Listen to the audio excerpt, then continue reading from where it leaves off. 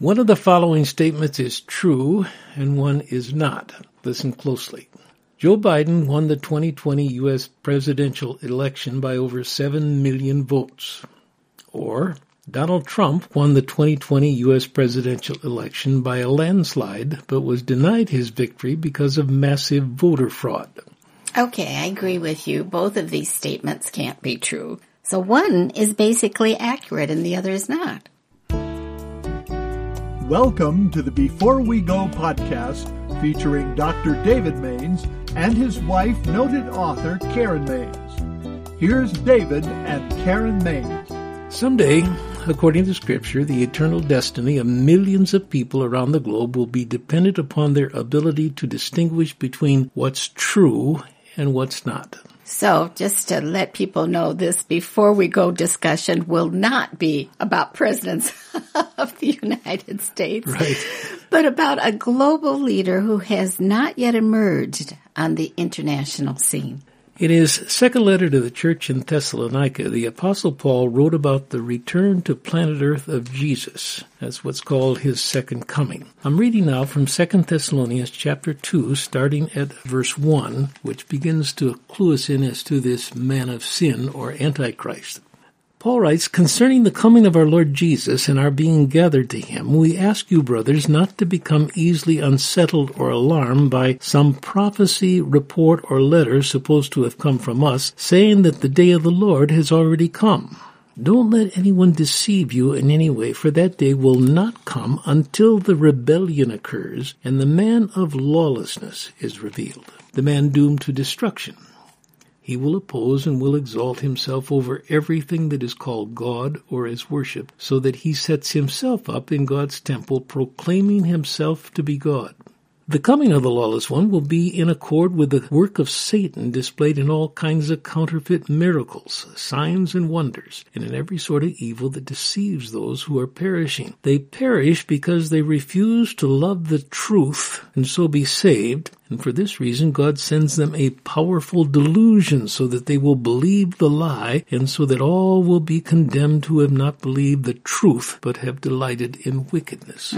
Very strong passage, isn't it? It's a very strong passage. Mm-hmm. And that theme kind of winds in and out of the New Testament. In Revelation chapter 13, the Apostle John writes about this same evil personality, the Antichrist. John refers to him as a beast. Yeah, a beast. Uses that word. Then starting with verse 11, a second beast is revealed. So let me read that portion for you. Okay. This is Revelation 13:11.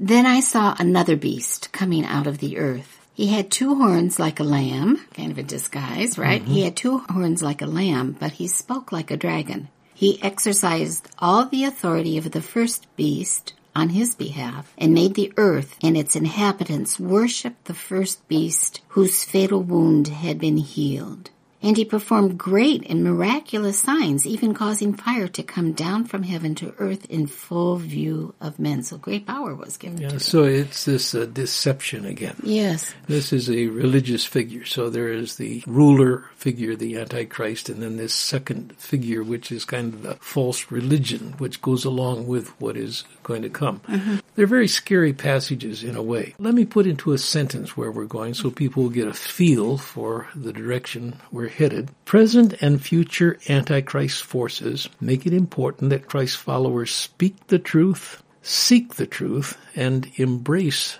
the truth. Okay. So we'll come back around to that again, but I just want to say that John, whose writings you just read from Revelation, he writes about the Antichrist often in his epistles. This is just one of those verses to give you a feel of what he's saying. It's not just the Antichrist, but there are many Antichrists. He says, "Many deceivers who do not acknowledge Jesus Christ as coming in the flesh have gone out into the world. Any such person is the deceiver and the Antichrist. Watch out that you don't lose what you've worked for." So again, there is that warning to say the times are filled with people who are not following the truth, and it can lead to terrible destruction. Okay, let me pick up on those 3 phrases that I put into our key sentence, okay? We should be people who speak the truth.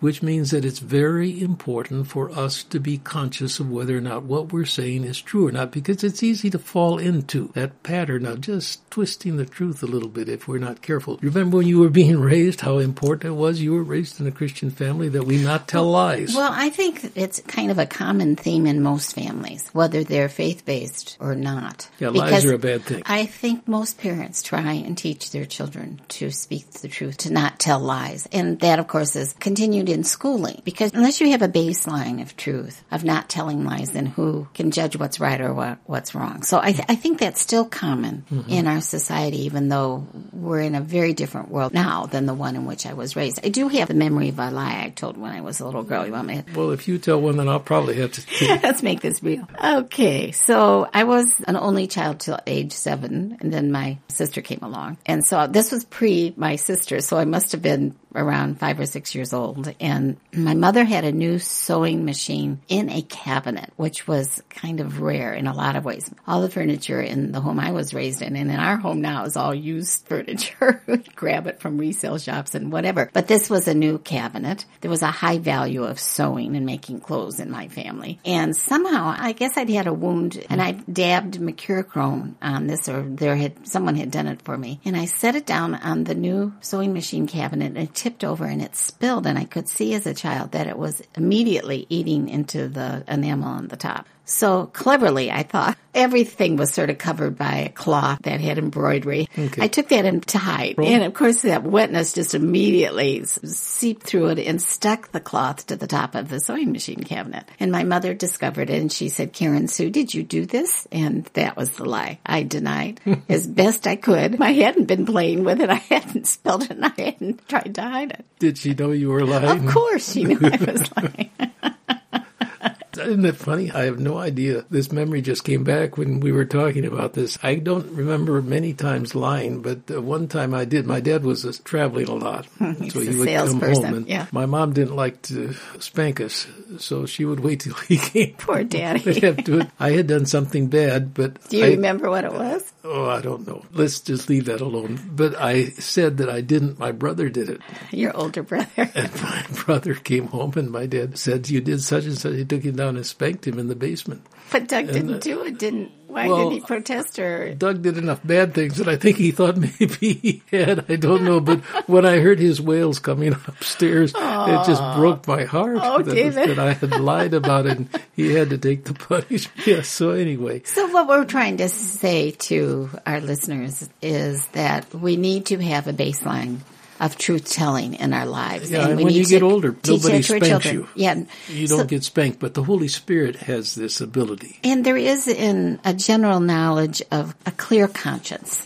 Scripture does speak of that, but there's a general knowledge in our culture that we have a conscience that will remind us when we have done something wrong, and in this case, when we tell lies. Unless we obliterate that conscience by not paying any attention to it or refusing to acknowledge its guidance, that will speak to us when we tell lies. Well, and you can kind of go against your conscience, and over a period of time, you're not nearly as sensitive to the Holy Spirit's work on your conscience. And then you become a person who exaggerates and more tells what isn't so and gets used to it. And that's a very bad place to get into. The danger is that you begin to believe your own lies.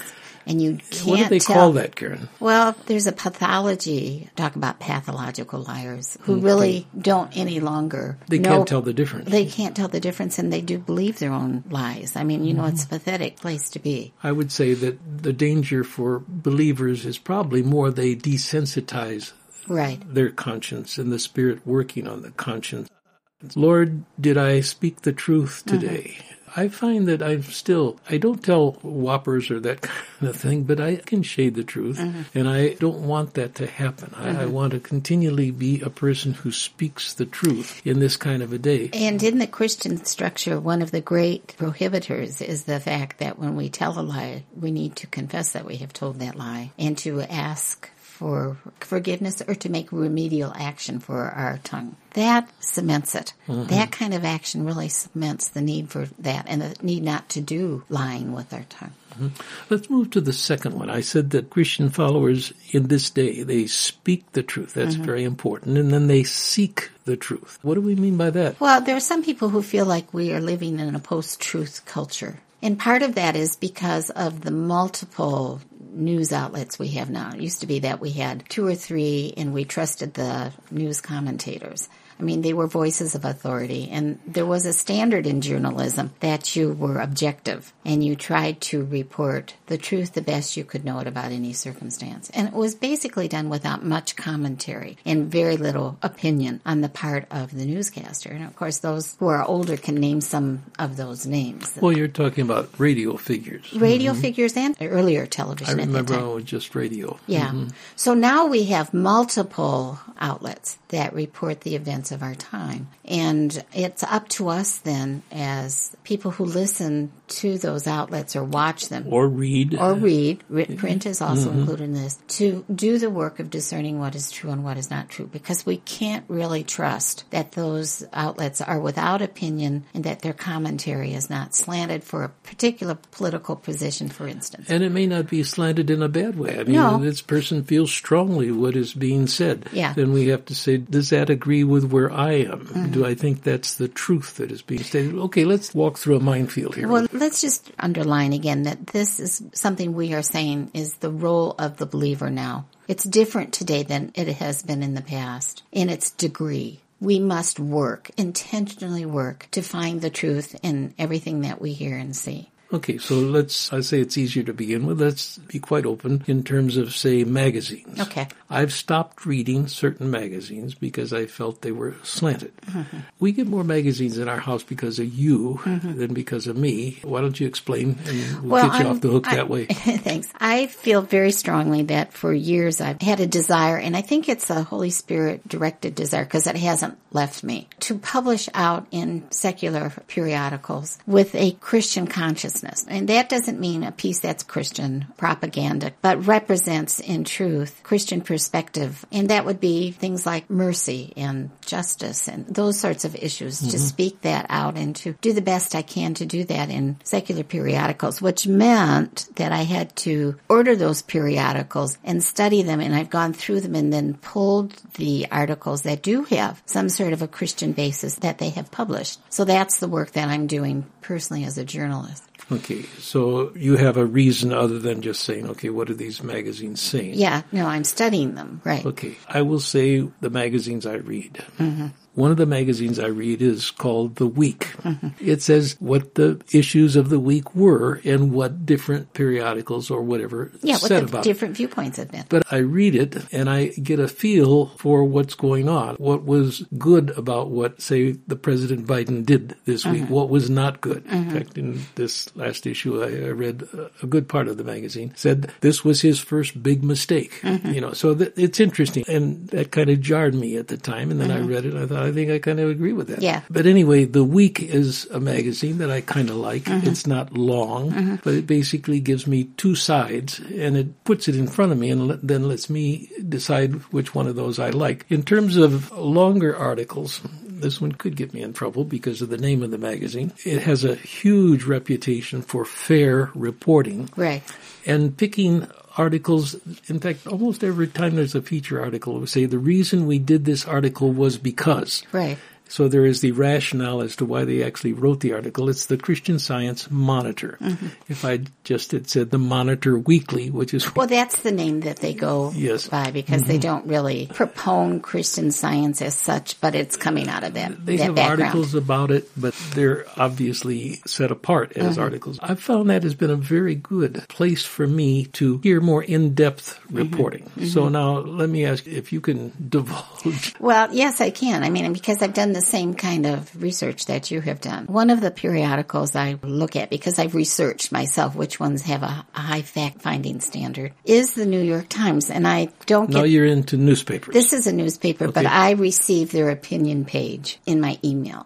Okay. And there are websites that you can go to that will say this is more liberally slanted or more conservative. But then this one has a high value for facts. And the New York Times has that reputation for that. So I get its opinion page. I would say that's fair. And it corrects itself. It does. If it makes an error in statement, then it will correct itself. And I would say the New York Times is probably more liberal than conservative as far as what most people would say. Right, exactly. Mm-hmm. And then the other one that just has a rigorous standard of fact-finding and fact reporting is the Atlantic Monthly. I don't know where it lands, but it is excellent reportage, excellent writing, and so I subscribed to the Atlantic Monthly for years just because of that fact-finding ideal. So all we're doing on this is we're not recommending these periodicals, but we're just saying this is what people have to do today in order to be folk who look for the truth, value the truth, and live by the truth. Let's talk about television viewing, okay? Right.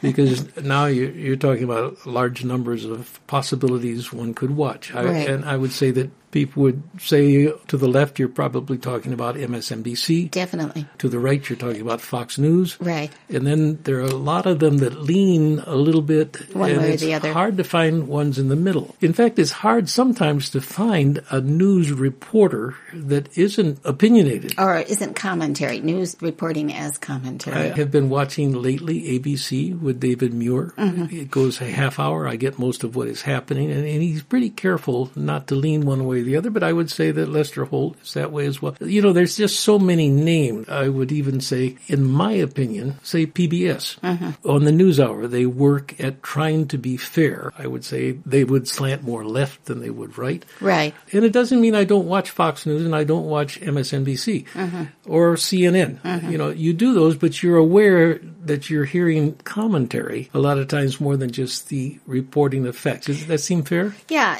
We were taught when we took journalism classes that every periodical has an editorial policy. And sometimes those were just written right out. It was a paragraph or so in the masthead page that gives, you know, all the information about where this piece is printed. Now, that's harder to find these days, but that's what our role now is as viewers and consumers of news, is to say, what is the editorial policy of this particular entity? And so that's work. It requires work. David, one of the things we want to be cautious about ourselves, and this has been documented so much, is that we often choose to view or read the things that confirm our own prejudices or our own opinions really or our own positions. That's a very important point. So with that kind of awareness, and I'm as prone to do that as anyone is, but I understand that about myself, and so I deliberately attempt to read things that are more conservative. I would say that I'm a little bit leaning toward the liberal, but I am still conservative. So I attempt to read those things that are more conservative than what my natural bent is, and I find myself often saying, you know, I don't particularly agree with this, but oh, thank goodness I've read this, because it helps me to understand where these people are coming from. And I need to understand where they're coming from, because not understanding one another is what causes this extraordinary distress we're experiencing in our public discourse, in our family discourses. So we need to hear one another in order to understand why people are landing where they're landing in their opinions. I have found, Karen, that a little rule that has helped me a lot, and it's not just as a reminder, it's something I deeply believe, is that I'm at an age where I need to talk less and listen more. And you are good at that. You really are good at that. I want to give you open credentials here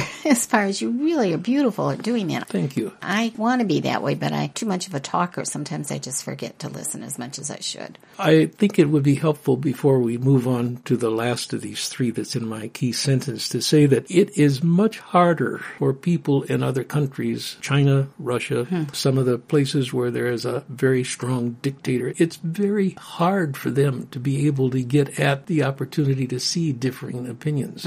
I'm so grateful that I live in this land where we can say... Where we do have a diversity of opinions, and it exists. It's very helpful, because it's been said many times in these last months that if you say a lie long enough, people will begin to believe it. Yeah. And I think that's true. And put yourself in a position, say, if someone in Russia, where they're hearing lies over and over and over, or where you're hearing the communist statements over and over and over again, to the place where sometimes you think, I've gotten so used to it, I've just adapted to it. That's not where we are. We are in a free society, and so we're in a position where we say we have the option to process it all and hear one another's thoughts. In the course of all that, as Christians, I believe we are individuals who need to continually seek the truth. What is the truth here?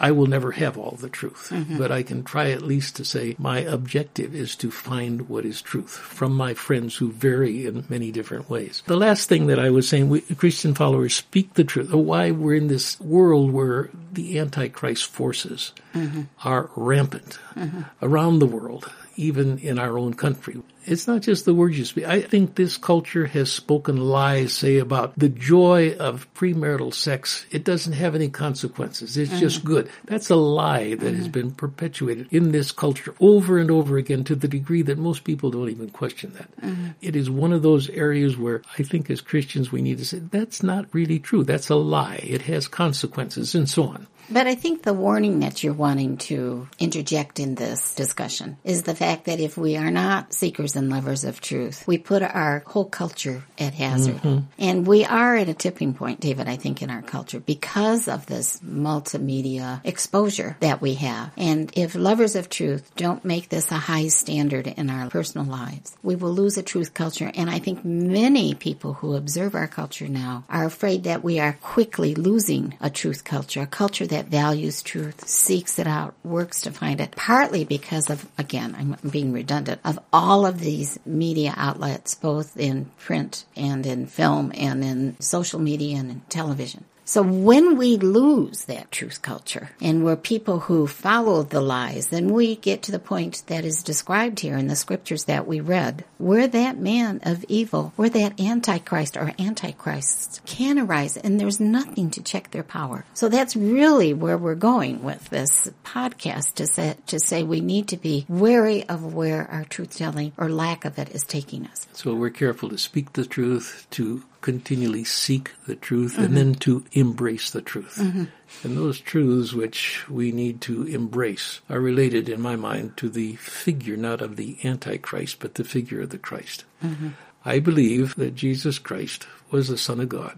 That may seem strange to some people, but I believe he came and lived here on earth to demonstrate for us how we should live, taught us so that we would understand it in our head, and made it possible for us to be totally transformed by his Holy Spirit coming and living inside of us and making us the kind of people that the world needs and that we want to be as well. Well, and not only people as singular individuals, but of communities of faith that represent on earth what his kingdom of heaven is like. And this is a truth that you and I will die for. If we had to choose life or death in a culture that was challenging that belief, which many Christians through the centuries have had to choose, we would choose to die for that truth. It's such a powerful truth to us. If someone demanded that we recant on that truth, we would choose to die instead of recanting. We've been doing a lot of podcasts about aging. And when you say that, I go back to 2nd century. This is Polycarp. Who is Polycarp? He was the bishop of Smyrna.